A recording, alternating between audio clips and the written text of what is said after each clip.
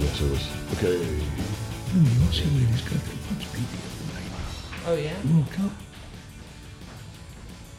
In which sport? We got football. Football. Okay.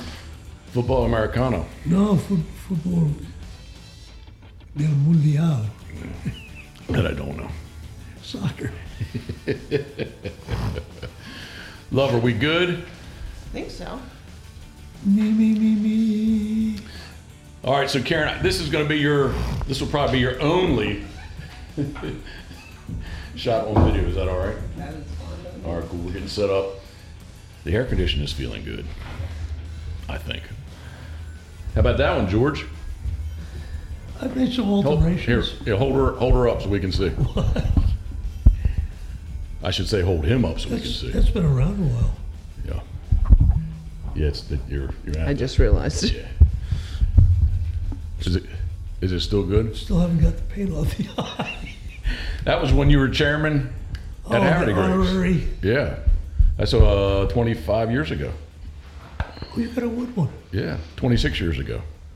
2006. Something like that. 19. Good God. 2006. 17. Yeah. They got 8 more years they can have me for the 50th anniversary. I think they just did the 50. 50th anniversary of the... They just had it. Well, they missed me then. Yeah. I kind of got it twice. Oh yeah. Well, the COVID year. Oh, I did skip. One poster, but 2 magazines. You know about that piss. You can say what to speak freely. The great piss off a couple of years ago. Nick reminds me of it often. Oh Jesus, that was funny. They had the cops down there and everything else. Don't you dare bring anything other than North American birds over here. So I took all my stuff. Mm-hmm. And then I went back in, and who was it, John Day? Yes. He was giving me a bunch of stuff, so I gave the British salute. Now, of course, whoever the president of the association now is, thought I had flipped him off, which I really did. And he's giving me all kinds of crap. And I looked at him and I said, "You're woke, aren't you?" Well, first off, I need to apologize because I never hit record. I'm a rookie at this. Oh. Well. No, with the audios. Are you recording yet? No. Oh, so you're a rookie too. So that's good that you missed this. No, because I got the audio. Oh. We just don't have the video. But maybe this is a good way to start it off. George Williams, it's an honor and pleasure to have you down, man. Appreciate you. Thank you for driving down. It's a long drive, but it's been fun. Well, now, Karen, this is your only official Okay. video highlight. You want There you go. to look into the camera and say anything to anybody? Say hello to the Australian football team. George Williams, thank you very much. All the way from Camden, Delaware. I know it's a little bit of a drive for you, but especially on the holiday, or not holiday, but vacation Saturday, right? Beach weekend. Yeah. Busy weekend. Thank Oh, you. yeah. We do appreciate you. I'm hoping that this could be, or will be, one of more if you enjoy doing these. But you can decide later. I'm not going to put you on the spot right now, but if you enjoy doing these, I'd have to come up and check out the dungeon. I haven't been up there for years. Forever. Yeah. I think, honestly, I don't think the Walmart was there. It's been a while then. Yeah. How's Or your how about this? development? Bill was in the backyard. Well, I mean, but that's still a big window. I know it in the backyard. Maybe ground was broke for Walmart, but I don't remember. It's been a while. It has been a while. The dungeon? That's my shop. That's what you call it? Is it got like a plaque over top of the doorway? No, not really. No. It's just The dungeon. It's just always been called the dungeon. Okay. I think that's a holdover from when my school district decided to do renovations, and they put me in the old cafeteria teaching art and phys ed, and I aptly named it the dungeon for the kids. And every one of my kids at Townsend called that room the dungeon. It flooded occasionally. Oh, gee. Yeah, it was kind of interesting. Okay. I'd come downstairs and find snakes that'd come down the steps. Oh my gosh. So that my shop became the dungeon. Okay. Well, I'm going to work backwards and say the first time I ever met you was in 1995 Yes, at the Havre de Grace Decoy Show, on the deck. where Bob and Sandy put their arm around me and said, "Come with us." They were commiserating with you. That's just George. It doesn't mean any harm. I still don't have a lot of filters about, if someone wants a critique, they're going to get it balls to the wall. It's about the So I've known of you since 1995. When did you first start carving decoys? I started making decoys for myself in 1975. And some of them I've never used because they were unusable. Mm-hmm. But it was a learning process. 100%. I'll give you a baseline. I got out of Southern Illinois University in 1968 with a Master of Fine Arts degree as a painter. I was 3 years old. And I made very large paintings. We're talking, biggest piece I had ever completed was 8 feet high and 40 feet in length. It was all segments that could be moved back and forth. They have all disappeared thanks to a leak in the roof in the old garage. Oh. But be that as it may. Moved to Delaware, and I was always a rabbit and quail hunter from squirrels from Illinois, and discovered waterfowl here. And absolutely did not like what I was looking at for things to hunt over. Most of them plastic. And I started buying old birds when you could still get them for $5 and $6 a piece. I've got some Madison Mitchell corks that I hunted over that were made, Lord, in the 1950s.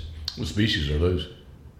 Black ducks. Black I have some mallards that I touched up a little bit, Right. and they're down in the shop.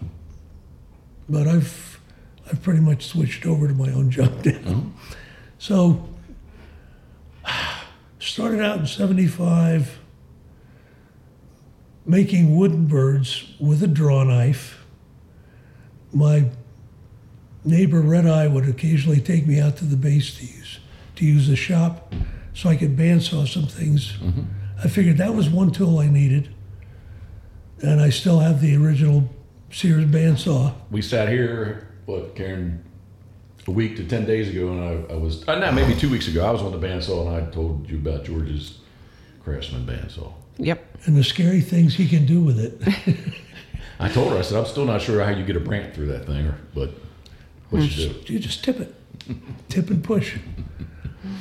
There were a lot of things that I had to learn to do, just adapting what I knew from the MFA degree into making things that were three-dimensional and would float from things that you hung on a wall. So it was a lot of fun. So you said you knew you needed a bandsaw. Needed a bandsaw. I think the first power tool I ever got was a Fordham tool, an old Model C, which was top of the line at the time that I got it. And slowly decided, well, I need a few more things. So the only tools I have in the shop, because knives make scars, are the bandsaw and basically the couple Fordham tools. Knock on wood. I've been very fortunate. My worst thing, and I try to tell people that it doesn't cut you, it grinds you. It eats you. Yeah, it's like go down the road and drag your hand on the blacktop. Yeah, that's what it does. It doesn't cut you. You don't really bleed, but man, it's a blunt. It's nothing to patch up. Yeah. It's Yep. just dip it in sawdust, wrap it up in some gauze and duct tape, and keep going. Yeah, it's not. It'll heal. It's not a fun thing. Yeah. So push come to shove, the whole thing started out as making birds for me, and then it went crazy from there. I've made over 8,000 decoys since I started. Wow. And they are now in the US, Europe, Canada, and now I've dragged them down as far as Argentina, Wow. which has been the bane of many competitions, because people do not recognize that folks hunt ducks elsewhere. Just not a North American species. Side note to this, I had an opportunity to take some pictures for a Safari International book. Azam Khan had his basement. He has like a world collection of waterfowl, and the North American collection was more than cool. But I really enjoyed all the other walls. Like he had his South American wall, and African wall. There's neat. Oh my There's goodness, neat stuff all over. It was incredible. And I've thoroughly enjoyed hunting down there. There's not as much pressure as there is here, and you can still hunt birds. You know, and there are a lot of species that are still on my bucket list, as it were, that I have not seen yet. Like Tim Bombardier, the last time he went down, shot a ring teal, which I finally got to see. Neat bird. So I've made ring teal decoys now to take back with me. Nice. I want to keep on the decoy subject, but I got to ask because I won't remember this. Have you been to Mexico? No, it's a scary place to be, apparently. And you're shooting the same species as you would shoot up in the States and in Canada. And it's a little bit wild and hairy. And I just felt no reason to go there. I love Argentina. I mean, it's a beautiful piece of country. The people that we go and hunt with are great hosts and a lot of fun to deal with. Mexico, I want to shoot a black brant.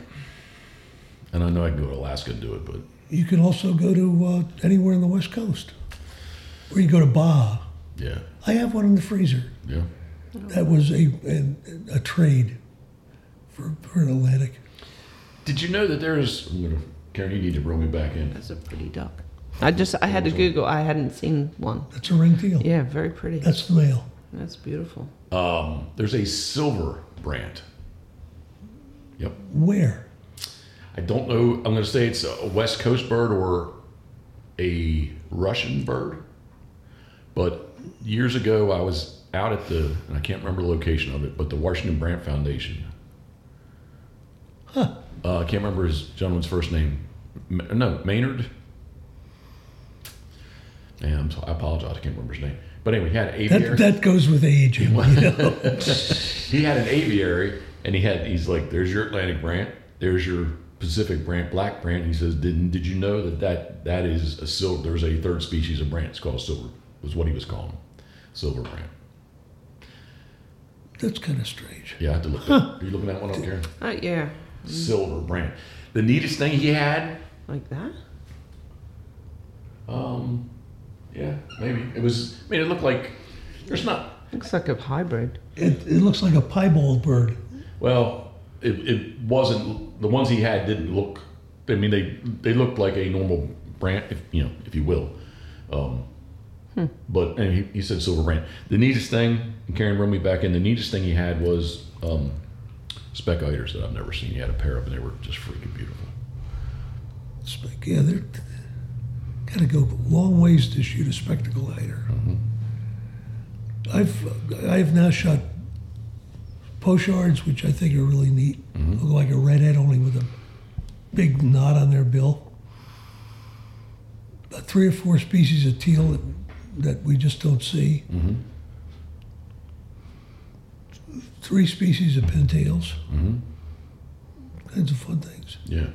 And they all taste good.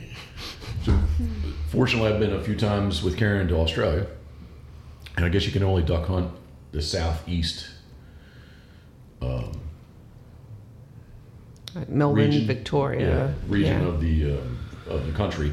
But I've seen the Pacific black duck. Pacific black duck or Australian black duck?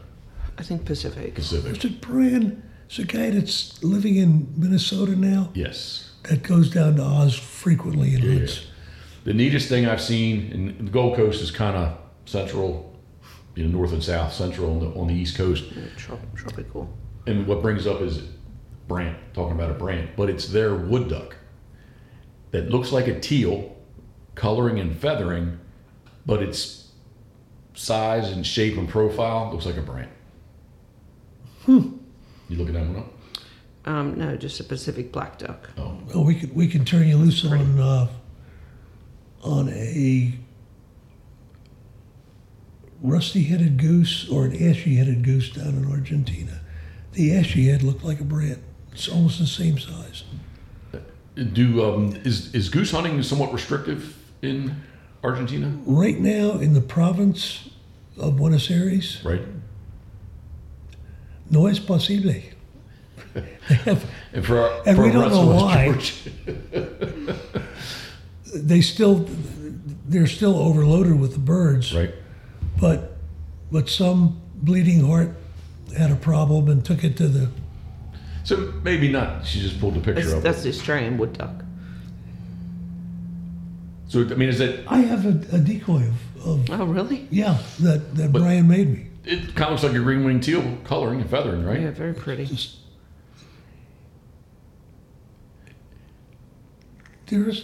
that also looks very very much like the ashy-headed goose. All right. So if you're watching this on YouTube, thank you very much. And if you're listening on any of the major podcast platforms, you got to start Googling some of the stuff and check it out. George, this is the Pitboss podcast brought to you by our very good friends at Molly's Place Sporting Goods. Molly's is easily found on Route 2. What are you laughing at? $199.99. Took some grief over that, man. Good. I took some grief over that. It's not an inside joke because I do the many radio spots for Molly's. Go ahead, George. Tell the story, please. I was listening to the country western station in Dover and working in the shop, and Jeff's voice came on from Molly's, and they were advertising shotgun shells, Turkey loads. and you could get a box of turkey loads for $199.99. And I thought to myself, that sounds strange. I'm going to call him up. And instantly I said, have you heard what you said on that ad? And he said, it was $199.99. He said, add another 99. They got expensive for an item that was on sale. Well, you're, I think, the only one that called anybody out on it. So you listen well. And first off, I'm dyslexic, so that's my pass. You're a school teacher. He is not dyslexic. I am dyslexic. I'm retired. He is not dyslexic. I never. I am dyslexic. But it went through some other channels before it got aired. So a couple other people missed it too. But It cracked me up when I heard it. I mean, it was an instant stop work. You're going to hurt yourself. I've got to call Jeff and tell him about that. Molly's is easily found on Route 213 in Kennedyville, Maryland, on Maryland's famed Operation Shore. MyMollys.com, MyMollys.com.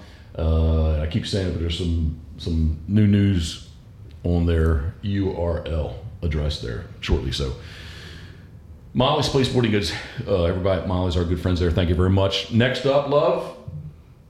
Dirty Duck Coffee. Dirty Duck Coffee. We're getting so close, aren't we? Yeah, we are.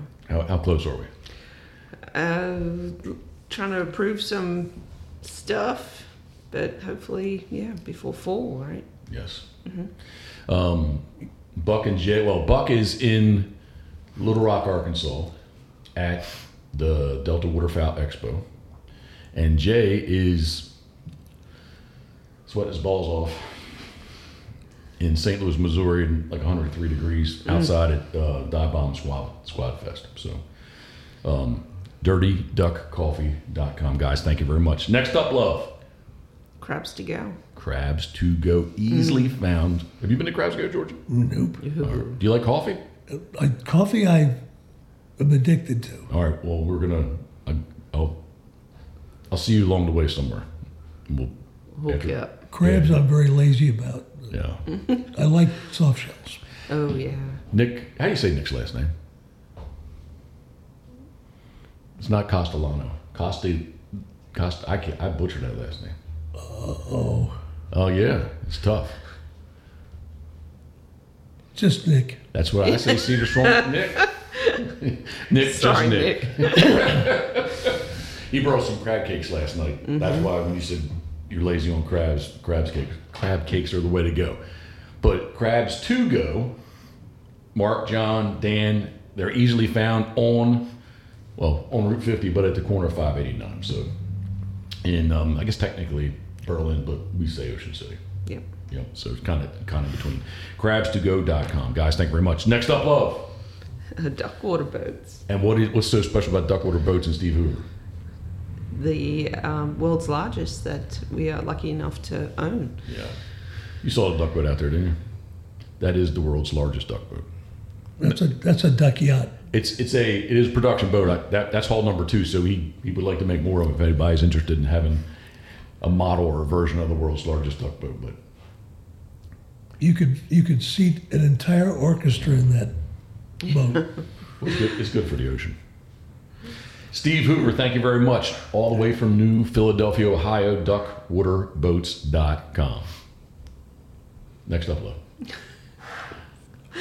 Duck Blind Bistro. Bistro. Yeah. I know it now. Yeah. I'm going to let you speak on Duck Blind Bistro. John, Paul, and Jay. It's a nifty piece of equipment that you can easily cook biscuits in. It's the ultimate outdoor oven. There you go. Okay. But it could also I thought be it was used. a restaurant. No.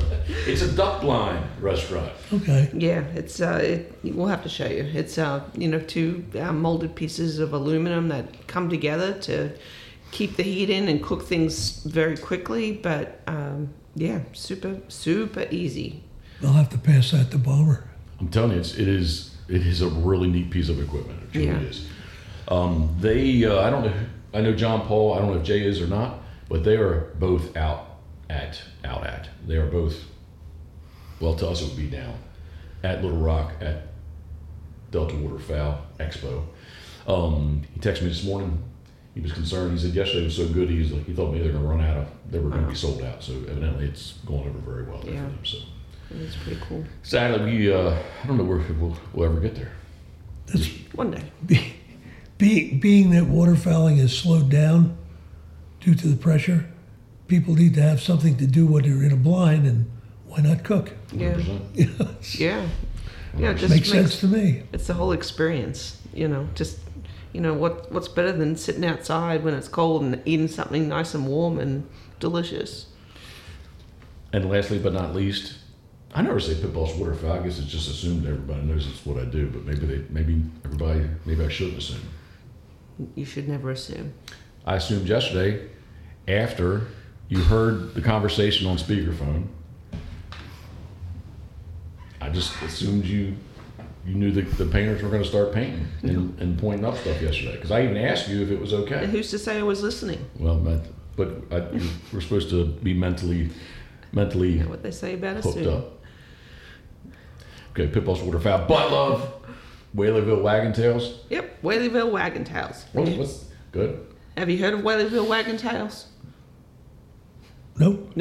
Well, you're about to. Well, but being that I'm a northerner. You're not that far away.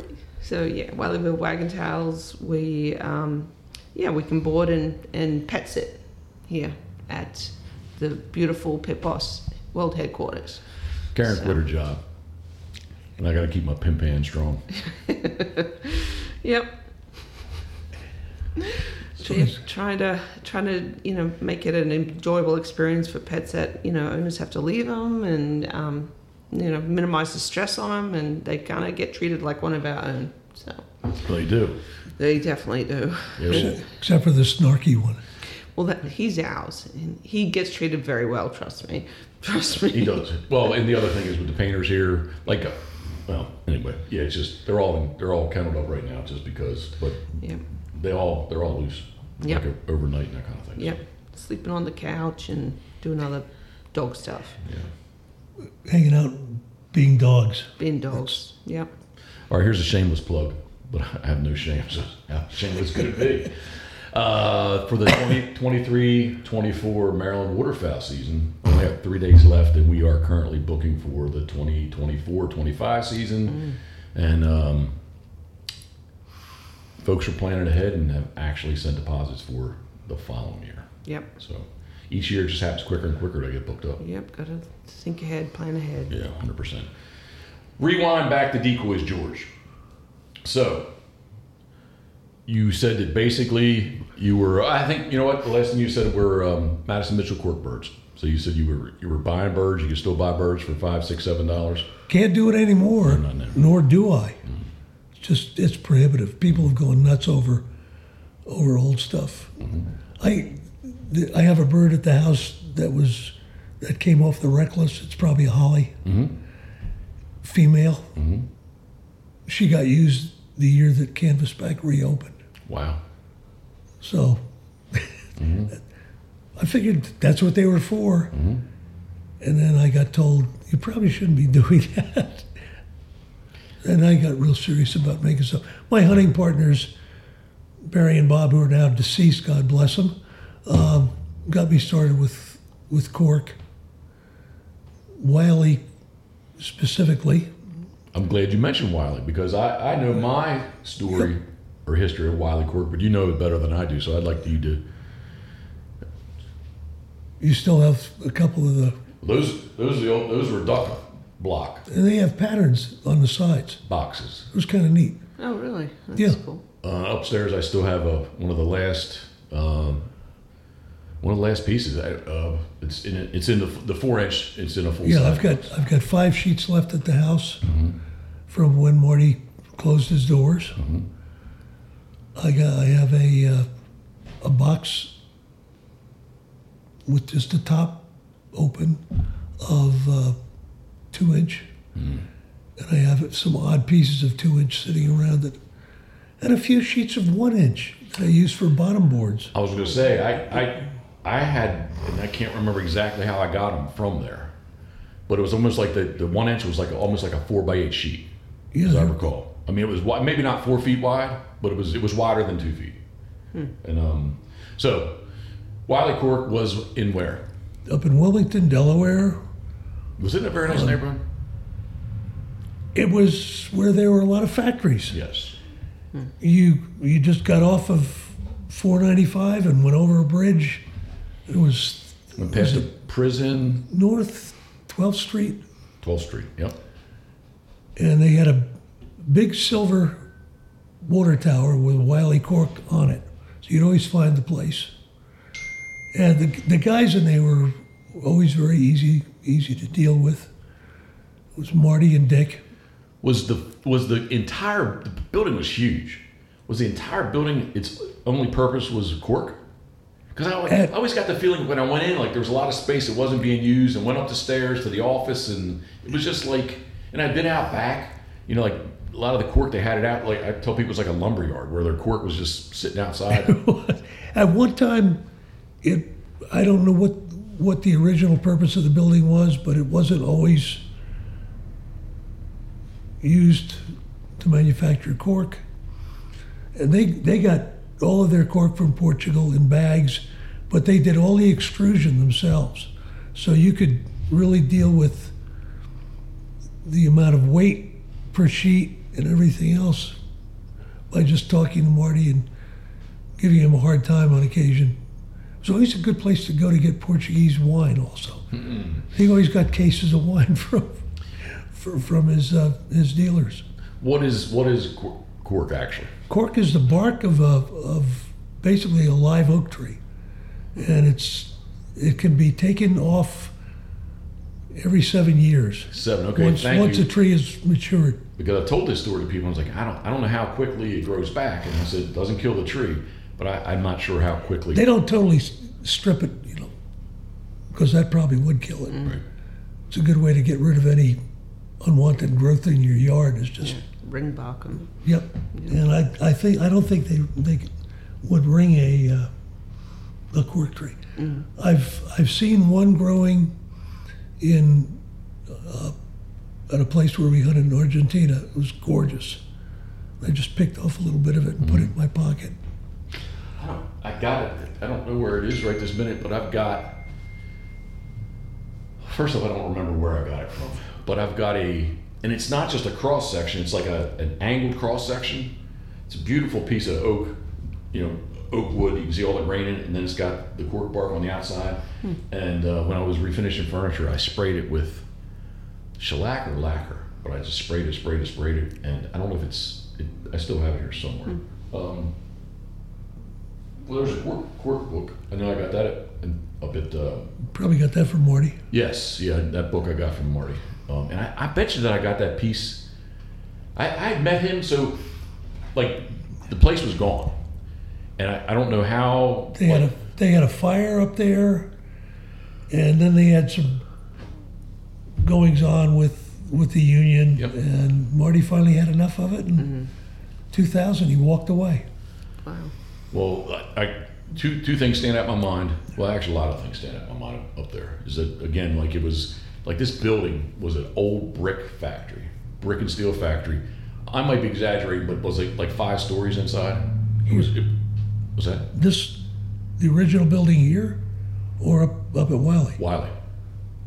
I'm not sure. I just remember going in, like you drove in through again, like you kind of went around, and if the water tower wasn't there. You'd miss it. Yeah, it'd be kind of halfway hard to find. I remember like a metal building that had blue-green like metal trim, and then it was like just old-looking brick. There was a crane. Yep. Overhead crane that ran in there. Yep. Barry and Bob's dad worked up there. And like the water years ago. The water tower was like wasn't modern looking. It was like an old plated, riveted kind of tank kind of looking thing. And I remember like you went inside and like walked up these metal steps, like I don't at least to get to the office. Yeah, at least go two stories up to get to the office. I like the smell of that place. Yes, it did smell good. That's if I ever need a little reminder, I just take some of the scrap that I have and run it through the bandsaw until I get the smell in the shop. It did have a very unique aroma. You absolutely, with that cork, you didn't have to seal it. You didn't have to, all you had to do was carve it, sand it, and paint it. And it was just amazing stuff. I can remember my first F350 crew cab. I came down to your house, and that thing, I had it full. I think I had like 25 sheets of cork in that thing, like pretty much. I can remember making that run. And then, again, I don't know how he got a hold of me, but Marty called me one time. This is after they're totally done. And the Waterfowl on Route 40 in Delaware, he must have lived back, like, I met him there. He came in from the backside and he had one sheet. He's like, hey, I got this one sheet of cork. He called me up and said, do you want it? And, you betcha. I took it. It was kind of messed up looking. It was barely curved. And all you got to do is bandsaw it out. Yeah. And it flattens itself out. But yeah, that was like that. That was my last well, not my last recollection, because my very last recollection would have been in about 2007 when we were doing the D3 TV. We're talking about decoys and cork, and I rode up there. Everything was gone. I believe the lot had a fence around it. They removed the building then. But the water tower was still there. That was the only thing standing, and you could just barely make out Wiley cork on it. So I thought that was my last recollection. Yeah, that was sad when they closed, because then we were all scrambling around to find material. First thing you discover is the people who were making cork did not use the same binding material, and that's the great discovery that some of the decoys started to soak up water. And it wasn't the cork that was soaking up; it was the voids in the material itself. there was a lot of scrambling around going, well, bring them back, I'll hollow them out, put a bottom board on it. I still use Wiley cork scraps to plug where I run the screw hole for the heads. I still have enough of it that I just make little cylinders and plug them up with Gorilla Glue. Do you remember, well, way back when it was 2-inch, and like over my shoulder here, the box, duck blocks, he sold goose blocks and duck blocks. I have 6-inch. 6-inch. But he was having trouble with getting it. The extrusion time was a little hairy, and he made like one sheet. And there was a brand that I gave to the Havre de Grace Museum as part of my chairman thing. And I've got the rest of them still in the shop. And they're these big, thick-looking brand. And he did finally acquiesce to making 5-inch cork, which was really good stuff. What do you remember what year like the 6-inch would have been? Oh, good Lord. Is that too hard? I may have a date on the bottom of the ones that I still have. And if not, at least I can identify by the keel and by the shape of the heads. I have a small rig of your 5-inch stuff. Yeah, that was nice cork. But again, you didn't have to do anything with it. Now you've got to put sealer on and then put a base coat on the material. So it's. So back to the duck, and I bought, obviously, again, I was buying duck blocks and goose blocks. Do you remember what that cost? For a full sheet, 2 by 3 by 4 inches thick. Well, I'm going to ask you that too, but I meant like when. The boxes? When it was the 2-inch stuff. When I started, yeah, I could get a case of the 2-inch cork for $25 a case. Okay. At this point, then when we talked Marty into cutting blocks for us, so we could save money by bandsawing out the shapes of them, rather than having them fit the block that he had cut. A 2 by 3 by 4 block of cork was $50 a sheet. 50. It's now up over $150 a sheet. Yeah, friend. So don't complain if your prices seem a little skewed. A friend the other day was shipping 4-inch, 2 by 3 foot that is 4 inches thick. Shipped was $200. So we need more cork glue. Go to Elkton. Somebody said that they're not selling it. Maybe it was Nick. Somebody told me the other day. Probably because he wants it for himself. I was up there last May. Yeah. And picked up a bunch of. They had a ton of it there. Yeah. Last time I tried to get cork from there was during COVID. It was like some bizarre thing. You had to like jump through hoops and stand on your head to. Oh, it was crazy then. Yeah, so but I made an attempt to get cork one day. They still have the product. We need to go to Portugal. Are you going for the wine or for everything? For the cork. For everything. I've made quite a few either emails and phone calls. Some people I can't communicate with. And then the other thing is like the volume that you'd have to buy is kind of outrageous. I don't know. Well, you have room out here to put just when they bring the container, just put a couple of containers. Yeah, just put the container on the ground out there for us. Well, I mean, still got to empty a house and storage units. No, I was going to say that would be. I mean, that would be a neat thing to do. So. But yes, we still have to. We're not. So you're saying biting off too much? No, just that's no That's room. a rough thing to do. Is put a container shipping container in your yard. Yep. Kids would be over immediately painting on it. All right, so that's where I was going to go with. So it was 50-ish, and then now, yeah, it's really it's gotten outrageous. Yeah, I mean, I think if you figure it out, it's probably even like board foot. If you figured a board foot of cork, It's probably more expensive than cedar. The only advantage of it is you don't have to hollow it. Mm-hmm. And it's a little bit less of a hassle to carve. Mm-hmm. Other than that, wood may be the way to go again. Yeah. But where do you find tremendous amounts of stuff like the guys that were making birds in the 19th century and up to when Madison Mitchell's factory closed down? They were using telephone poles, ships' masts, all kinds of strange things that they were getting for almost nothing or nothing. We do it in the winter. We take the dogs down to the inlet and let them run and walk up to the fishing pier. There's some really nice old cedar poles there. The stuff that's out in the ocean with the hurricanes and whatnot kind of have you good? You good? It's family. We play Wordle. It's my son. I'm today's champ. He got Wordle in 3 this morning. Well, the the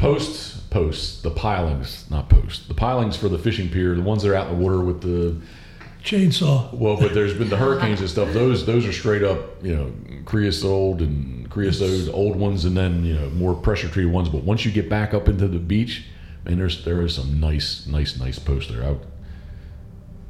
You good? Yes. And there's still available cedar. Mm-hmm. Well, there's a nice piece. I'm moving around. There's a big, maybe to your. There you go. All the way. Yeah. There's still some cedar around that's available. And the knots always burn nicely. Mm-hmm. One thing about having a lot of cedar in the house now is that I have a place to get rid of all the scrap wood. My son burns has a fireplace, and he's got a couple of fire pits in the yard.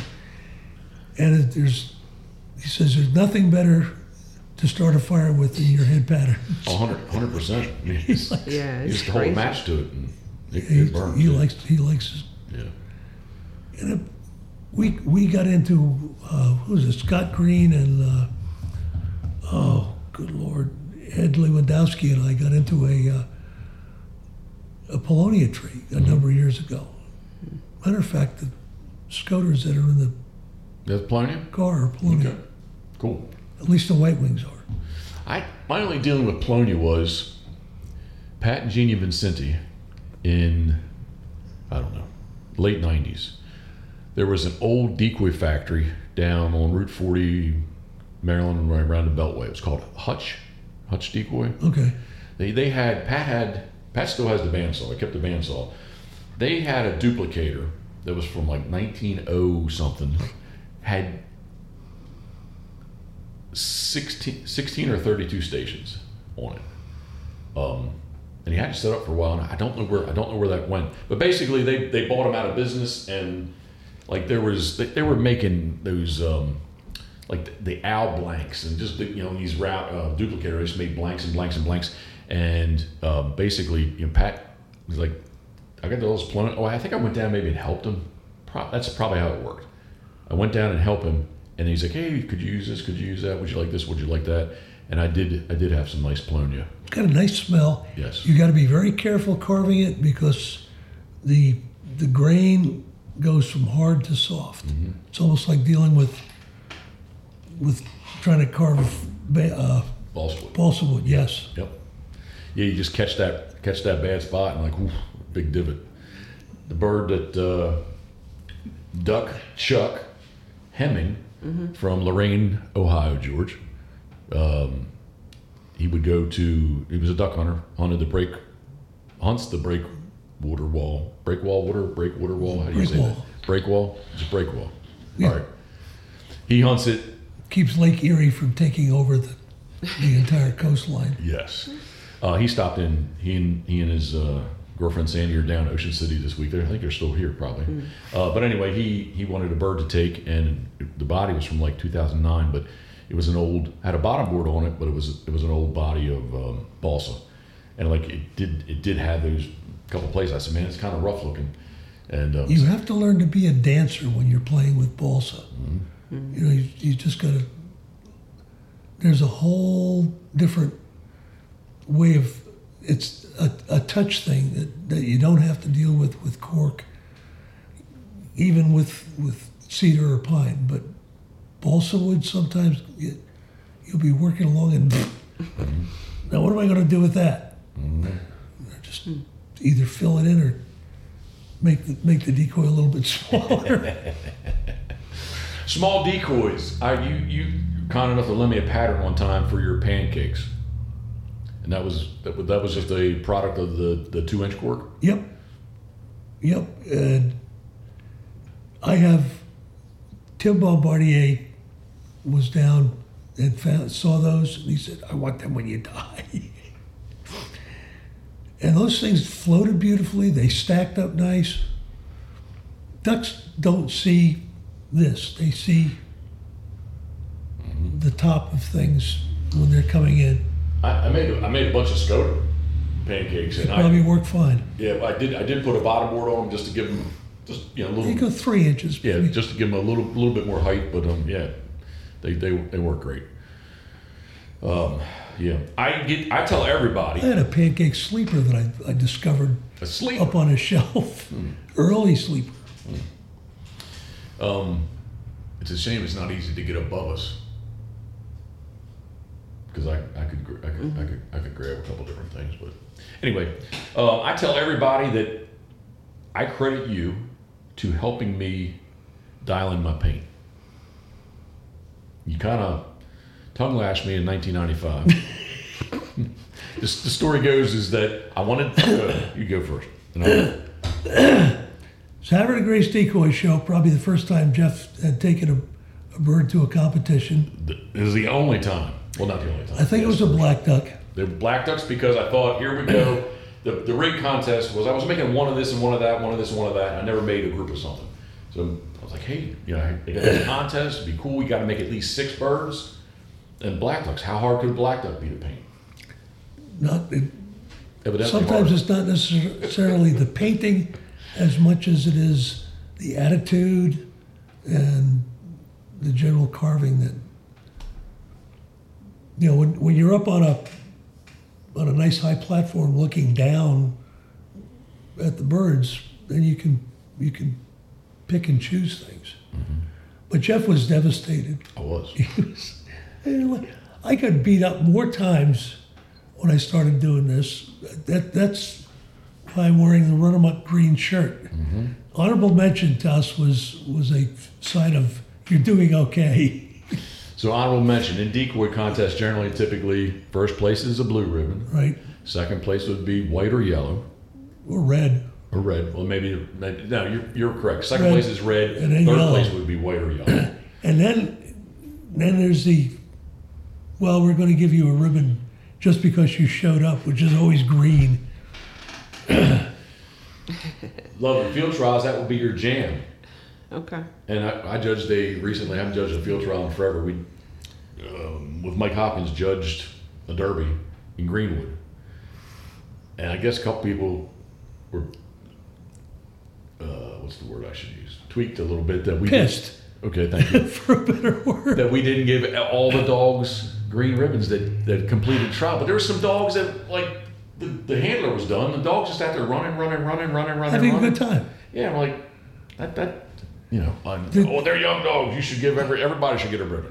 The key with the competition is that it's a very shallow kind of a thing, because what you're making birds for is to go and harvest stuff. Kill things. Come stuff on. To eat. And if you can sometimes use Clorox bottles painted black, sometimes, but more often than not, the stuff you make, you can change the attitude, the way they ride on the water, positions, everything else. And that to me is a very important part of making handmade decoys, is not making them all look like they were pulled out of a vacuum pipe or vacuum system, which is why I don't like plastic. It also doesn't hold paint very well. Well, Excuse me. unsolicited, because I didn't ask you, but George told me, Karen, everything was wrong with my black ducks. Well, you walk by and Bob and Sandy, who were two of the founders of RUNAMUCK, were usually very nice people. New York and Rhode Island. Both Rhode Island, Connecticut now. Rhode Island, Connecticut, copy. Or Rhode Island, yeah, Rhode Island, New York. I think Bob is thinking about getting out of New York because he's tired of moving from house to house. Anyway, they're very gentle. And if you ask me a question, I'm going to tell you flat out what I think. Mm-hmm. That's the lack of filters. But You might want to say. the key here is that I did not ask you. I just walked by and said, "You need to fix this, and this," and I just kept going. It was like just a passing. And Bob and Sandy said, don't mind him. Who was that masked man? That's just George. But George told the truth on stuff. You did. And I'm telling you, man, I tell everybody, I give you credit for dialing my pain in. And I think it was the following year, I went back, it was Buffalo. And my Buffalo still were jacked up. But anyway, you did say, was not in the era of all our fancy phones and things, but you said, hey, come on, you can come over anytime you want.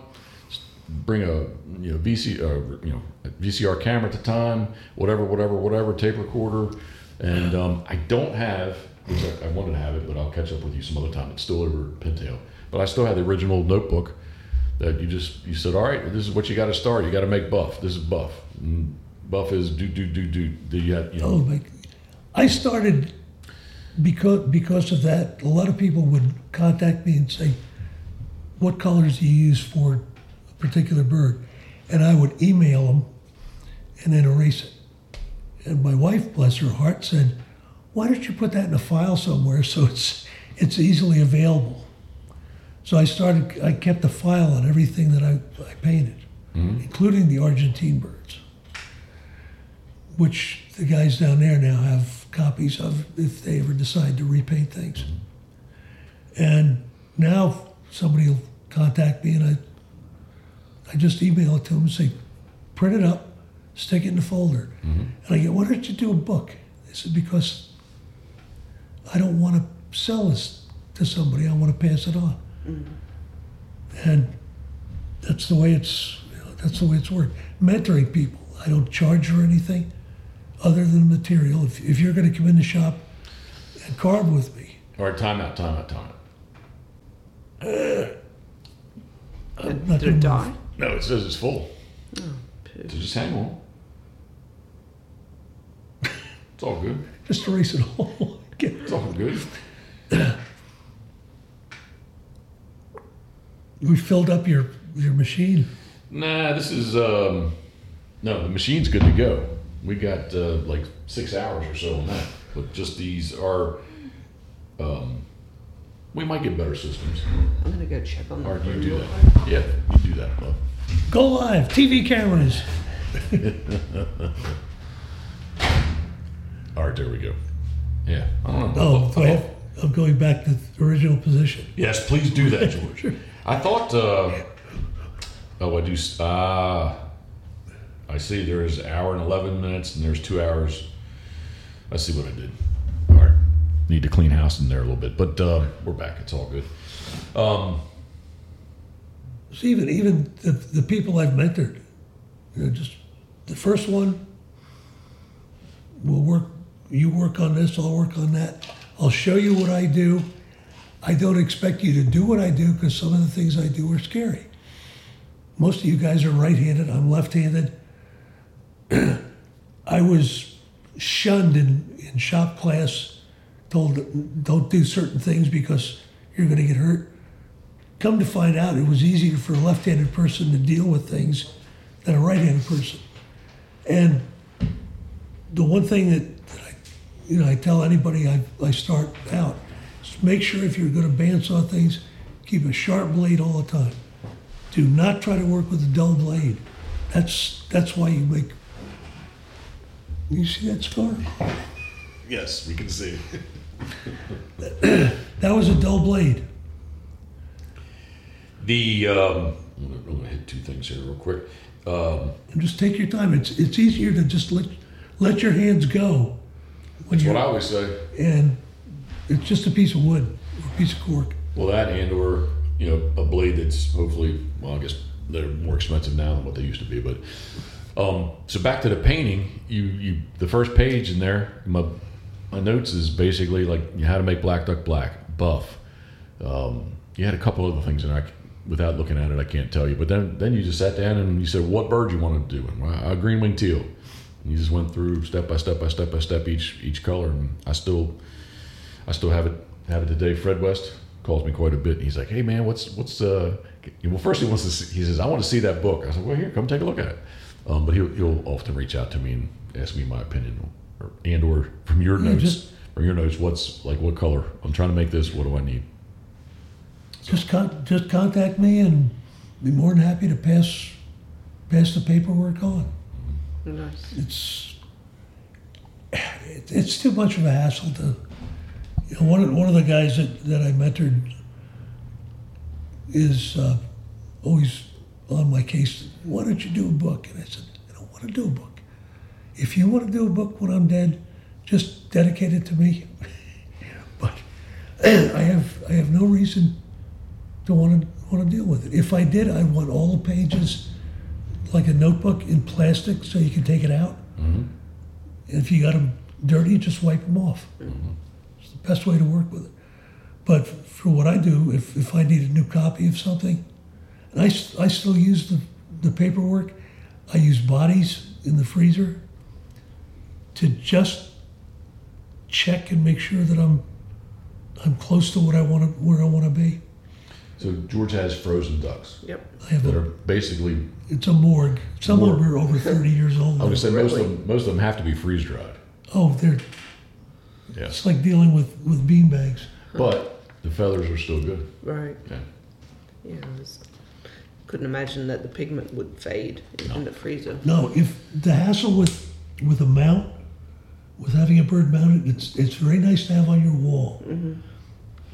But if you're going to deal with a mount for painting, forget it, because you get ultraviolet light that fades the colors out. Mm-hmm. You get cooking, smoke, whatever happens in the house. Yeah. That duck is going to end up Candles. taking the brunt of the problem. Candles. Grease. Yep. I take them out of the freezer, take them out of a bag, put them on the table.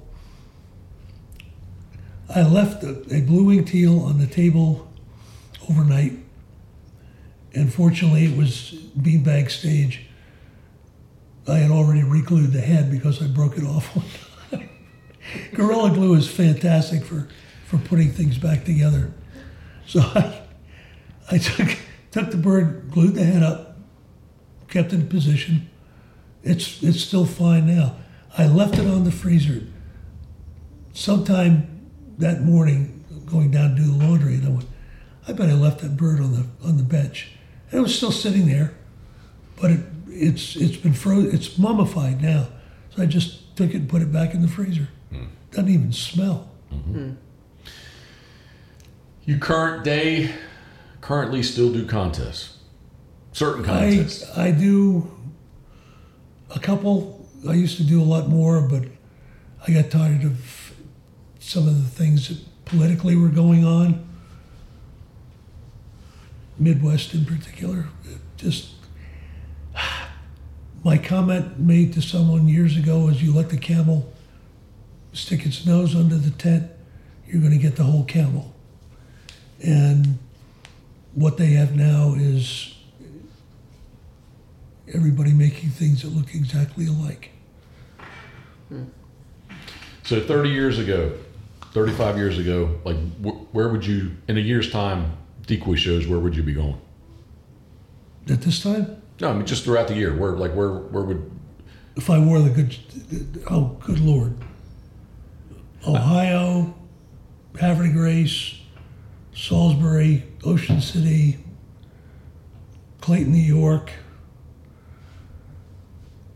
I would send stuff out the Pacific to California. The Chincoteague show. That was unfortunate that they lost their help. Yeah. I never made it to the. That was a nice show. I think before me, what was in Virginia Beach? Oh, Virginia Beach. I never made it there. That was kind of a neat thing when they were still looking at hunting decoys. When the camel got its nose under the tent, things went to hell. Because people would rather look at things that are really pretty than look at functional objects. And my attitude about making a decoy is, I'm not making it here. I'm making it in my head so it looks like a duck at 20, 25 yards out. That's all the stuff that you do, all the detail you do for your eye, when you put it out there is gone. So why do it? Simplify stuff. I'm trying to think of a couple other places. Oh, the U.S. Nationals. Maybe where was that at? Long Island. Long Island. And they also, when that show died,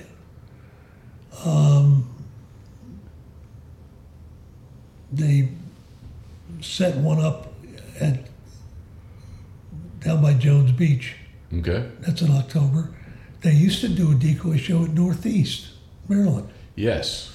And that was out in the water by the museum. By their museum. Yep. I think I don't know. I know I did it one year, maybe two. I can remember bufflehead that I got. Probably bufflehead sitting on the deck. One of those. I think I did not win, but I got a ribbon for it. Participation ribbon. No, probably wasn't. But at that time, it probably wasn't participation. No, I think it might have been something halfway.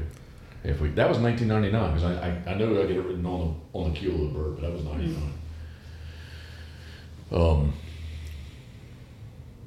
Yeah. I'm trying to think anywhere else. Northeast. You never did the Tuckerton show, did you? No, never got over there. That's during dove season. Yeah, so I avoided that because I was dove hunting at the time. So how do I phrase it? How do I word it? I have some really nice plaques from Tuckerton. Yeah, you took a couple of best in shows over there with rigs out that strange water. Yes, but should I admit why I got first place? Well, now you have to. Nobody entered rigs. I was rig. Like so by default, I won. That's a really nice plaque. That's what happened at Harrity Race. They decided they weren't going to do a rig competition anymore because people just don't make rigs. Wait a minute. That's the purpose of making hunting decoys. And they stopped doing it this year at Clayton. Well, Harrity Race was 6 birds. The Tuckerton was 12 birds. What was the deal? Yeah. At Tuckerton now, there was a lot of interest in like the Delaware River style bird and the Barnegat Bay style bird, but a contemporary bird like nobody was making. It was scary. Yeah. Except for Paul Dabrowski. Yeah. Yeah, man, I have, that's the old Blog Talk Radio. Like a couple, he came on a bunch of times and like they're not there. It says they're there and they're not there anymore. But anyway, I did this thing maybe what year, Karen? 13. Yeah, 13, 14, 15, somewhere in there. Blog, BLOG Talk Radio. It was basically you could go on it was live radio, internet based, but people could call in and they called in and he would call in not like first he called in just like to talk and then I was like, hey, you want like you can be the guest kind of thing. And you just sit there and talk and talk and talk. And I wish I had that, but I don't have it anymore. It's a shame. Yeah. And he's passed. Yes. So Haverty Grace, I can't remember, I think it was the second year. No, the first year. The first year I won Best of Show for the singles. I was at the middle school. I didn't even get to see the judging, and like Kurt Zuloff came back. He said, "Hey man, you won," and like I didn't really get to experience it. And then many years later, I guess. So what's your opinion on the way that they judge today? Where So it'll be the best puddle duck, best diver, and best goose in confidence. That's all. That's it. But they actually put in, and this was Nick at the Ocean City show. We're standing there watching his birds get judged, and it was like they really had first, second, and third of those. So there's really like they're playing pick and choose things. Right. It's my attitude toward that whole show thing, which when I set up the pairs at Havre de Grace, was there's one ribbon. You don't have to do anything else. It's kind of like Highlander. There can be only one. You don't need all the other ones. You know, no one's going to remember even who took a best in show 5 days after the thing is over with. So let's just dispense with all the wasting of money and making people's feelings good. Just get one really super good ribbon and be done with it. You don't bring a bird back that's second place to compete with birds that are already in first. That's my point. That was an IWCA thing. And I never saw any logic in it.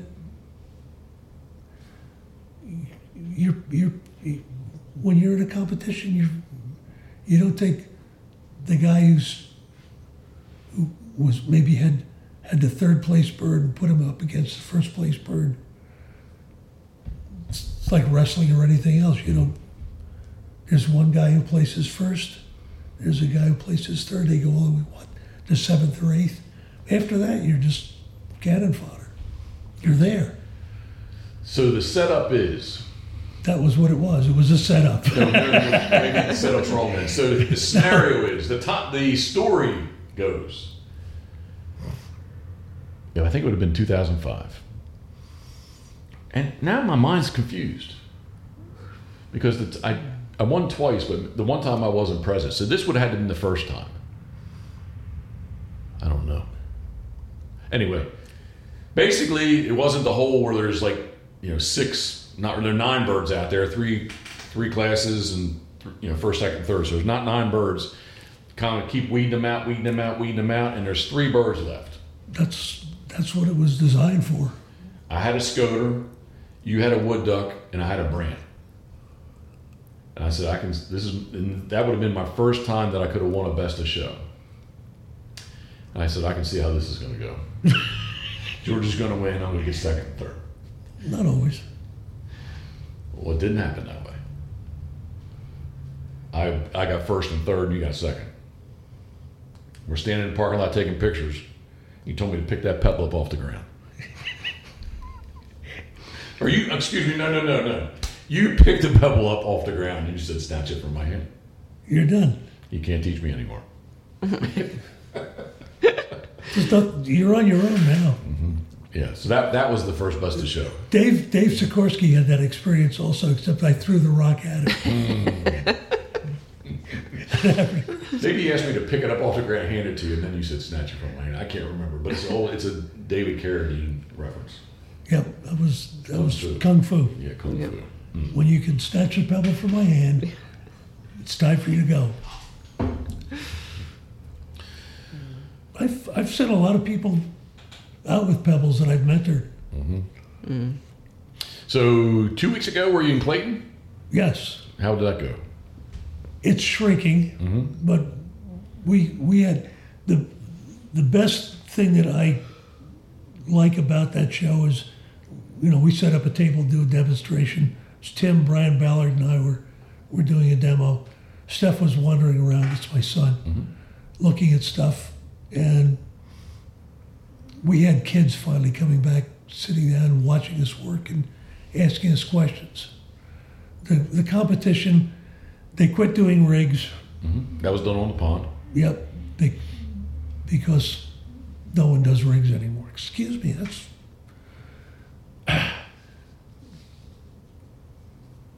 that's kind of silly. If you kill it, you're telling people they don't have to do it. It's not necessary. They still do pairs out there, and they do the prettier stuff indoors. So the pairs are done on the pond? Tank, yeah. Okay. but Excuse me. they need to get out there and kill off some of the high grass that's growing around the pond. Well, it's got to be horrible. Last time I was there, You gotta be Coot was young. Yeah, you got to be sneaky about it. Yeah. Shoot, what's like 2000? I bet you 2003. And they've let cattails just go crazy. Yeah. There's no, other than they're edible when they're young, there's no use for cattails at all. Well, red-winged blackbirds have places to hang, but that's it. So there became a very narrow place for judges to look at stuff. Used to be you could walk around the whole pond. That was one of those great discoveries. I was out walking when I used to go up there with Mike Spicer. And I said, Mike, do you know there's a pond up there? He said, no. Tom Humberstone didn't know there was a pond up there. I said, what a great place to do maybe a rig of birds or pair of birds, or both. It takes a while for things to get through people's heads after I say it. Well, again, being a little outspoken on stuff.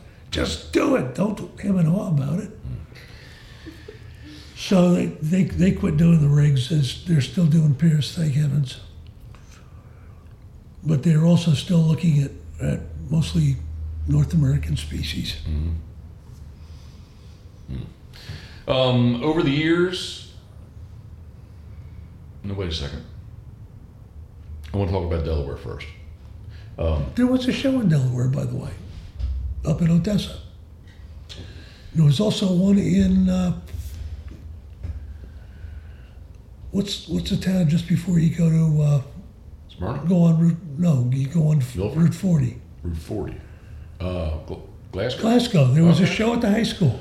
That I don't remember. I think I remember the Odessa one. The one in Odessa lasted only a couple years. I think Rusty Harvey was very influential in getting that going, and it just kind of fell apart. Yeah. Gunning in Delaware. You did do a whole lot in Maryland, mostly Delaware? I hunted in Vermont, a little bit New York, Canada, but not most of it was all Delaware. What year, you've told me, described it to me, I don't remember the year, but when was like the Brant limit a crazy number? At one point back in the 70s, it was like 12 or 16 birds. I was gonna say, I was gonna use I never did it, I was gonna say 14. and that was insane. At that point, there may have still been good grass for the birds to eat. When it went, then they decided to shut it down for a while. Then it came back, and they were, I think, the maximum I ever saw was 4, and that was enough. Yeah, there's a couple years, seasons there where they talked about that they could, when I was guiding them, that you possibly they were going to give you 4, but they kept it at 3. But still, it was a 60-day season at 3 birds. It's 1 now. 30 days this year. And that's because they lost track of the birds. The last time they did a 1 bird, the people that do the flyovers in Delaware, anyway, did not realize that the Brant were changing their eating habits. They were following the geese out in the fields. They were going over to cut over wheat fields. They were eating on golf courses. And they weren't all eating eelgrass, not eelgrass, the sea cabbage. Yep. Which made them smell bad. It's And gave them a beautiful green stain on their buttocks. The sea lettuce is very high in iodine. I was at a ramp during the season one time, and State was there like out in the water goofing around and had these little things. So I said, hey, what are you doing? We're doing a sea lettuce survey. I was like, oh really? Start talking to them, and they're like, yeah, we're trying to just see the differences of the sea lettuce and the amount of iodine that was in them. And I said, so like So like if something eats that, would it possibly make them? And they were like, yeah, it's there's some brant right there. Like they're eating the sea lettuce. It's because they had nothing else to eat. Yeah. It was sad there. 1976. That was the year that Rehoboth Bay totally froze over, and those birds didn't have the sense to leave, and they were eating in the median strips. They were dying by the dumpster full, and people were leaving them cabbage, stuff, hoping they would eat it. So at least the birds finally smartened up and changed their eating habits a little bit. I don't know if you recall this or not. The year would have been 2002. It was before the bank split, still the old TDB. So I'll say 2002 or 3. And the way the seasons were, Delaware was still open late. The Maryland stuff was closed. What, for Brant? Yes. I was out with you That's what when it was cold as a titcher's wit. And I think I made your dog crazy because we set out a nice ring of decoys and probably had every Brant on the entire East Coast sitting in among the decoys and strung out for probably a quarter mile. Why aren't you shooting? Is it because I just want to look at them? I don't think you've seen those pictures, Karen. I sat there with a camera, like they just this mass. We were just off the shore a little bit, and they were just Brant, right? And they're just working. They're working This their poor way dog up. went crazy. They're working their way up. Look at the way they worked the decoys. Yeah, they came into the decoys, and they just kind of swam right Why aren't you shooting? There's no need to. And Coot, would you have Coot then? Yeah. Oh, she was really upset. Yeah. But they were just in there, but so cool to have video of that. The audio was just, these things were just chirping their little hearts out. It was unbelievable. That's the most Brant I ever saw in a rig at any one time. Yeah, it was very impressive. I'll dig those pictures out. They're worth looking at. Yeah. And he's getting all crazy because he's going, why aren't you shooting? And I got probably it's an age thing, but there's a point, I think, aesthetically where you've shot enough stuff, you know what they taste like, and I looked at that many birds and said, I don't want to disturb them. I just want to watch them. My God, they were neat. Snow leopard. Well, I think you've kind of said the same thing where it's not about the shooting. It gets to a point where it's not about the shooting. It's just about the relationships. Yeah, it was cool. Yeah, being outside, enjoying. Sat there in the morning. Was some of your decoys, some of my decoys. It was cold. I remember like the day before, the day after, I was there, launched, and like somebody, the big parking lot's pretty much empty, and they're like, "What are you doing?" They like thought like as soon as you step in the boat, like the boat's going to sink. Like it was howling and cold. You're going to die. Like I don't think so, and didn't. But it was anyway. That was probably my last time trying to shoot Brant in Delaware. We went and got chicken livers when we were finished. Man, back then too, the reciprocal licenses, I would get a Delaware full season license. It was like $80 or something, like not less. That's gotten expensive now. Yeah, it has, 100%. Maryland just raised their licenses this year too, straight up. They said something like for like 24 years, Maryland licenses had not increased. They were leaving federal money on the table, so they had to bump their license fees up. Bad choice. Yeah. The one a day makes it almost not worth.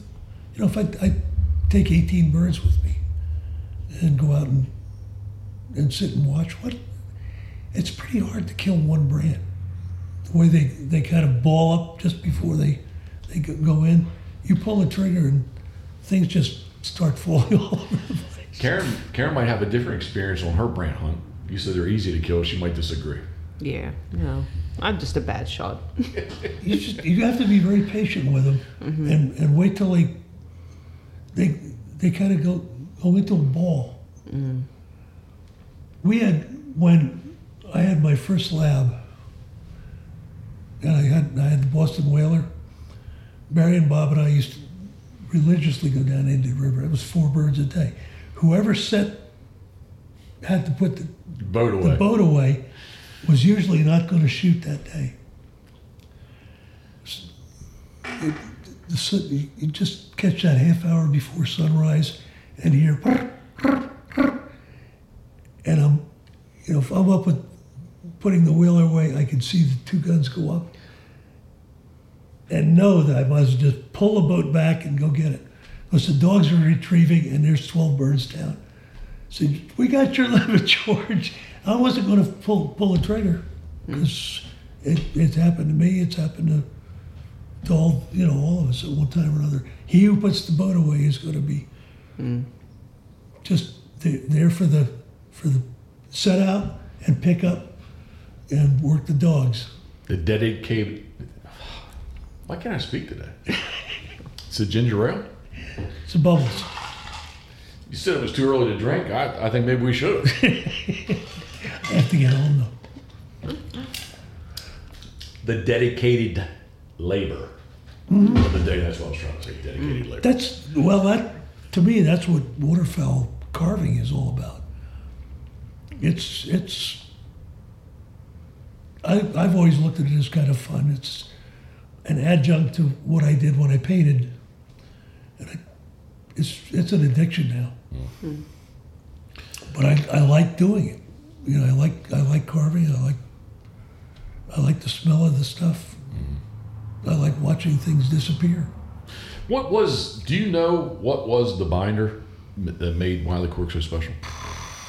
Yes. Probably something bad for you. It was urea and it was kind of bad for you. Almost like the dust almost had, like, to me, has a almost like an oily feel, like a, I don't know. It's different than the imported cork. Urea and no, my brain.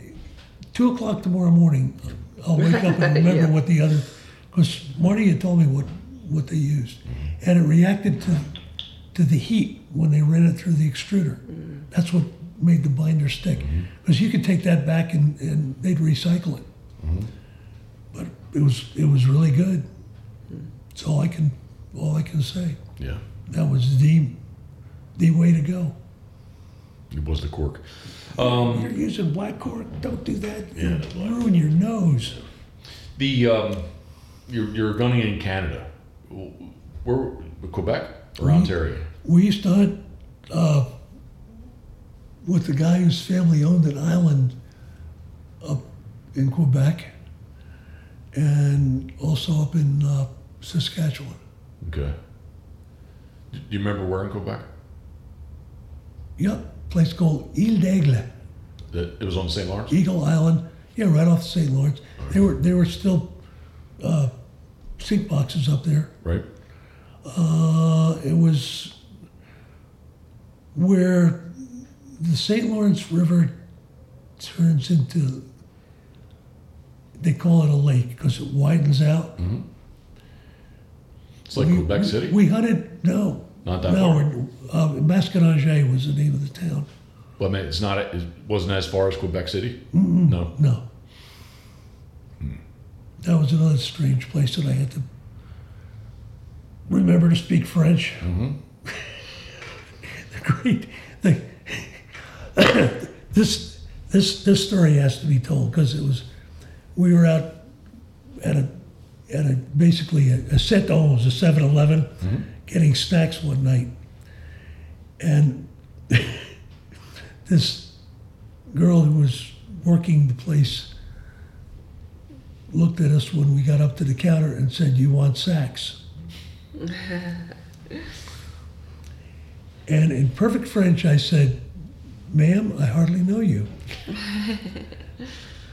"Mademoiselle, je ne vous connaissais." She turned bright red and she said, no, not sacks, bags. Oh, gosh. My experience was Rimouski, so way down the river. Okay. Yeah, been Dominic in Montreal, been a few times there, but You were almost in Vermont. we were way down. I think it's that was Maine. Like would be Okay. Maine. It's way down. But where you're talking about French, I have trouble speaking American. I have trouble Speaks Maryland. I have trouble speaking English. We're out there, and we were sea duck hunting. Actually, Dominic was there. It was early season. Where I'm trying to go with this is, I thought they didn't like me because I was American. It was because I couldn't speak their French. That was the problem. No habla rana. So then I tried to learn a couple words. So at least if I made effort in a store, at least I made effort in a store. Like usually somebody would help out. In amongst our group there was a girl. It was a little, I think she was a professor of some sort with Waterfowl, and she was from France. She said, I'm French, and I just came over last month. She says, they're talking slang. She said, I have trouble understanding what they're saying. That's what she said to me, so I don't know. And that's when we started going down to Argentina, my partner said, somebody's got to learn to speak Spanish so we can get along better with these guys. And everybody looked at George. George is retired. He can do it. George, explain to Karen the travel process because she wants to go to Argentina. How are we getting there? You can take a boat. Mm-hmm. The easiest way is to fly. Right now, the only place you go out is out of Kennedy. Okay. You land in Izizia, which is Buenos Aires. Mm-hmm. Usually fly out at night, except when the flights get screwed up and you end up sleeping in the airport, which my son and I had the fortune of doing last time we went. Yeah. And from that point, now we go down there to hunt, so somebody's there to pick us up. Mm-hmm. And we thought we had Juan Fangio with us, who was a Formula One driver, way back. And when we got picked up at 9 o'clock at night, by 2 in the morning, we were down in Benito Juarez where we were going to hunt. Okay. He drove on a couple occasions 90 miles an hour, Wow. pitch black, but he knew where he was going. Good driver. And you'd see a truck ahead. Trucks go very slow, just past the truck. We had a couple steps in the back seat going, I don't want to be up front. Now I know why I don't even like going out with people. He sells cars. He doesn't even like to go out on test drives with people. Anyway, you landed as easier. From that point, just pick up your stuff. And if you're going to do it with are you going down in a hunt or just? Yeah, she's a killer. I'm along for the ride. She's a killer. Gorgiova.com. What? Gorgiova.com. Oh, that's the place to go. Well, that's where we go. Copy. Get to shoot over good decoys. Guy's name is Giovanni Corsi. We've been hunting with him since 2001, 2002. They, conditions this year have been fantastic. They had plenty of water, a lot of rain. For 3 years, they had a drought. And we're talking, even the rivers there were shallow. What? Good. That someone will pick you up, and if you're going with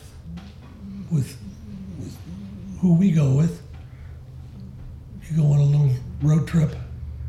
It's about 4 hours. Bathroom stops, stop for beer, food. Make sure they take you to a place where you get either sandwiches or barbecue. This will start right away. Food's good. Yeah. You don't have to bring a gun. It's too much of a pain in the neck now to do it. And the people we hunt with have 12s and 20s, all Berettas. And they'll put you on birds. Well, first off, Karen's a Denali girl, but Well, you can learn to shoot a Beretta. she likes APX 9mm. She likes Beretta. It's still Italian. The what is, well, two things. What's the travel? What's the flight from Kennedy down? What, cost? No, time. Roughly. If you stay awake, too long. If you sleep, about 10 hours. I get up and walk around a lot when I'm on a plane. What kind of plane we flying on? 7, what is it, the big 17. the big ones, mostly American. Well, we fly American Airlines. United doesn't go there anymore. America's probably that Dreamweaver.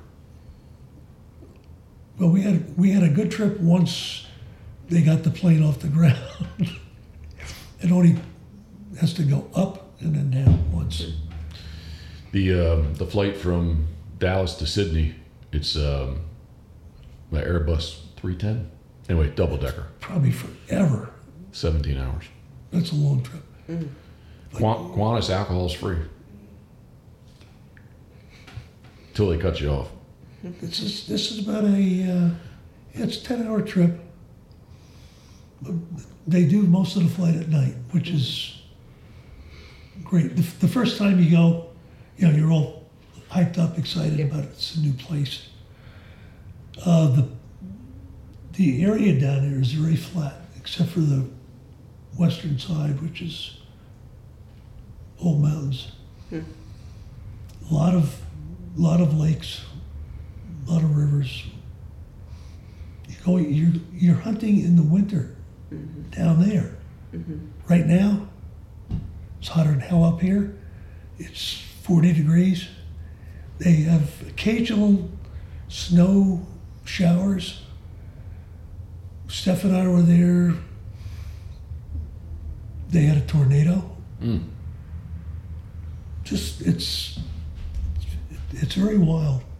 When the wind comes out of the south, it's cold because it's coming out of the Antarctic. Yeah. Just everything's backward.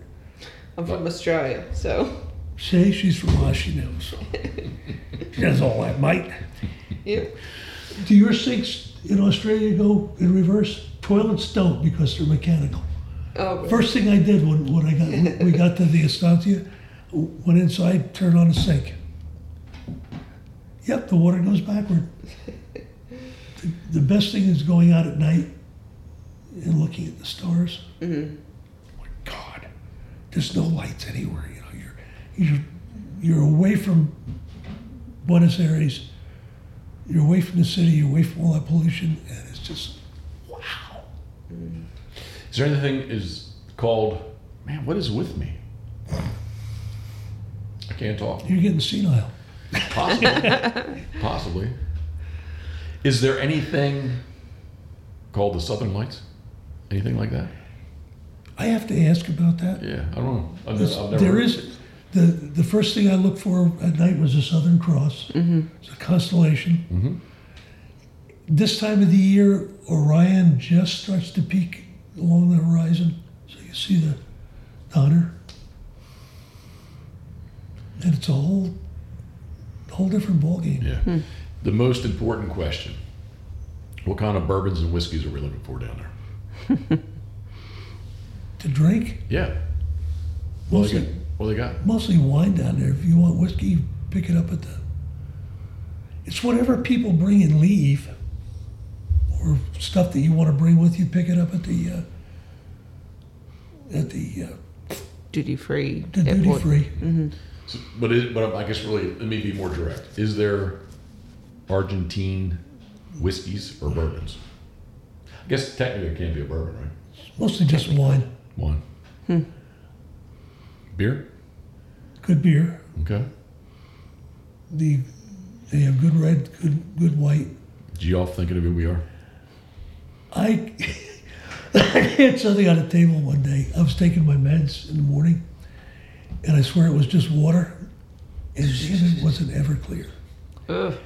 And I tipped the bottle back just to swallow my meds, and all of a sudden it was like someone lit my mouth on fire. When I went to the fireplace, Flames are shooting all over. I said, what the hell was that? Oh, my. It's the girls wiped the table down with the Everclear. Oh my gosh. I said, don't leave the, no en la mesa, no más, no más. And they were all upset because I was spitting fire out. But I managed to keep the pills in, and I grabbed Oh my gosh. the bottles, regular water, and swallowed them Good to down. go. Do we have permission to come visit the dungeon? Absolutely. We want to do that. Yeah.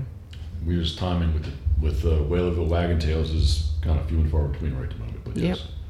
Busy boarding Well, time. please do. Yeah, thank you. Can we fire the grill up? Which? Our grill. We're going to fire the grill up. You want to hang out? KOS. What time is it? And for the rest of us, please. 11 o'clock. I'll say what hey. Usually we've been doing this outside, so the grill's right behind you. But that right there is very, very nice. That's a grill? No. The air conditioner. That's your heater. Heating air conditioning system. Yeah. But what I'm saying is we were doing it out front there, and like, man, especially yesterday. I guess it's got to be pretty nasty out there now, It's right? like night. It was 84 when I got here. Yeah. Yeah. So it's 88. George Williams, where can folks find out more information about you and or connect with you? RUNAMUCKDECOYS.com. Run, RUNAMUK. Nope, CK. Yep. It's only my license. I was gonna help you with that. RUNAMUCKDECOYS.com. You can also get up with me at gwdecoys@verizon.net. If you want specific decoys and you're willing to wait, generally my turnover time is about 2 weeks. What'd you bring me today? I brought scoters, Awesome. skunk heads, and white wings.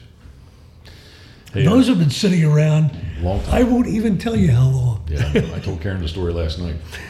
I had to put a keel on the hen yesterday but she sits nice. Good. She even has a screw in her. All right, there you go. And let's see, what other things? Oh, my phone number is 302. Now, is this your cell number, right? Yeah, You didn't have a cell phone for a long time. I have one now. See, It's an iPhone. that's too. where you got the pictures of the Yeah, man.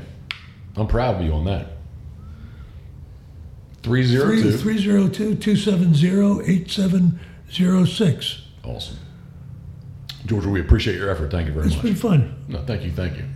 Come up to the shop We and want to do that. bring your video camera. We're going to do that. Yeah. People won't believe that. I didn't tell Karen this. I thought about it in the trailer. So you don't know this about me, George. Excuse me. The white trailer sitting out front there. That's what I carved in most recently. Okay, not a bad shop. Well, it was over there on the water and just, the development on and on and on. Anyway, in there, I thought it would be cool when people show up, but nobody ever really showed up.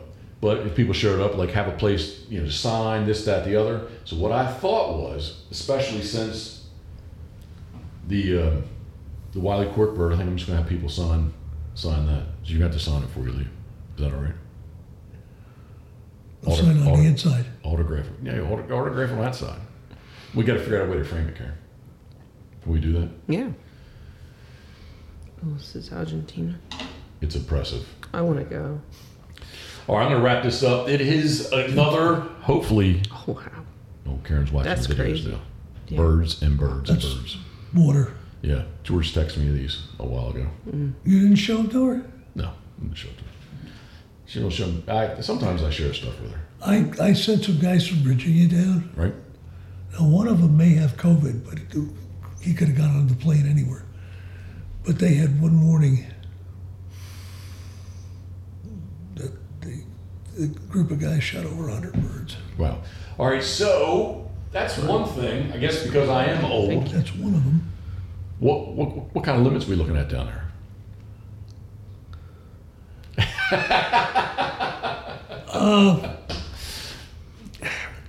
I'm not even sure. Is it more of like how many shells can you afford? That's part of it. I'll have to check it out. Argentina. All right, I'm going to end this. George, once again, thank you for taking the time to get here. We're going to fire the grill up and enjoy. I'm hungry. Sort of, kind of. Yeah. Now I got to see if I can get the picture of this to make it work. This is just freaking. All right, everyone. Oh, fuck. That too. What is wrong, man? Fuel your adventure. Fuel your adventure at Molly's in Kennedyville, Maryland. I don't know what's wrong with me. All right.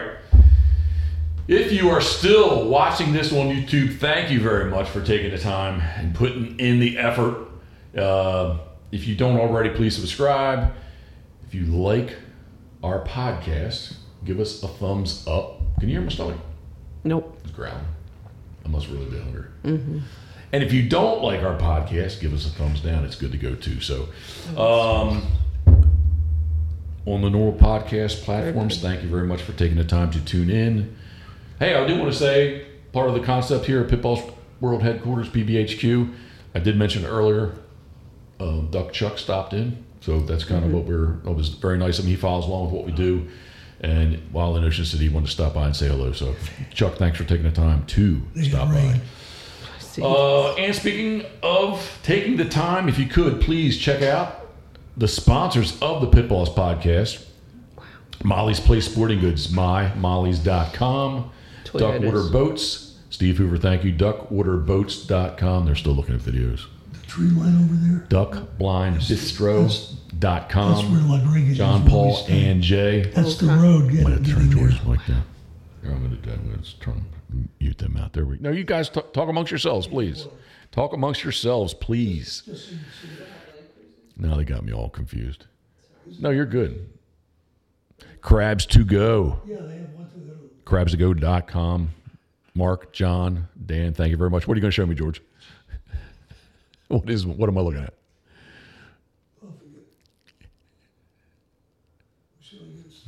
I turned your volume back. That's a road. That's a road? That's a road. Looks like a canal. Nope, that's a road. It looks like a Matter of canal. fact, come on, make it start.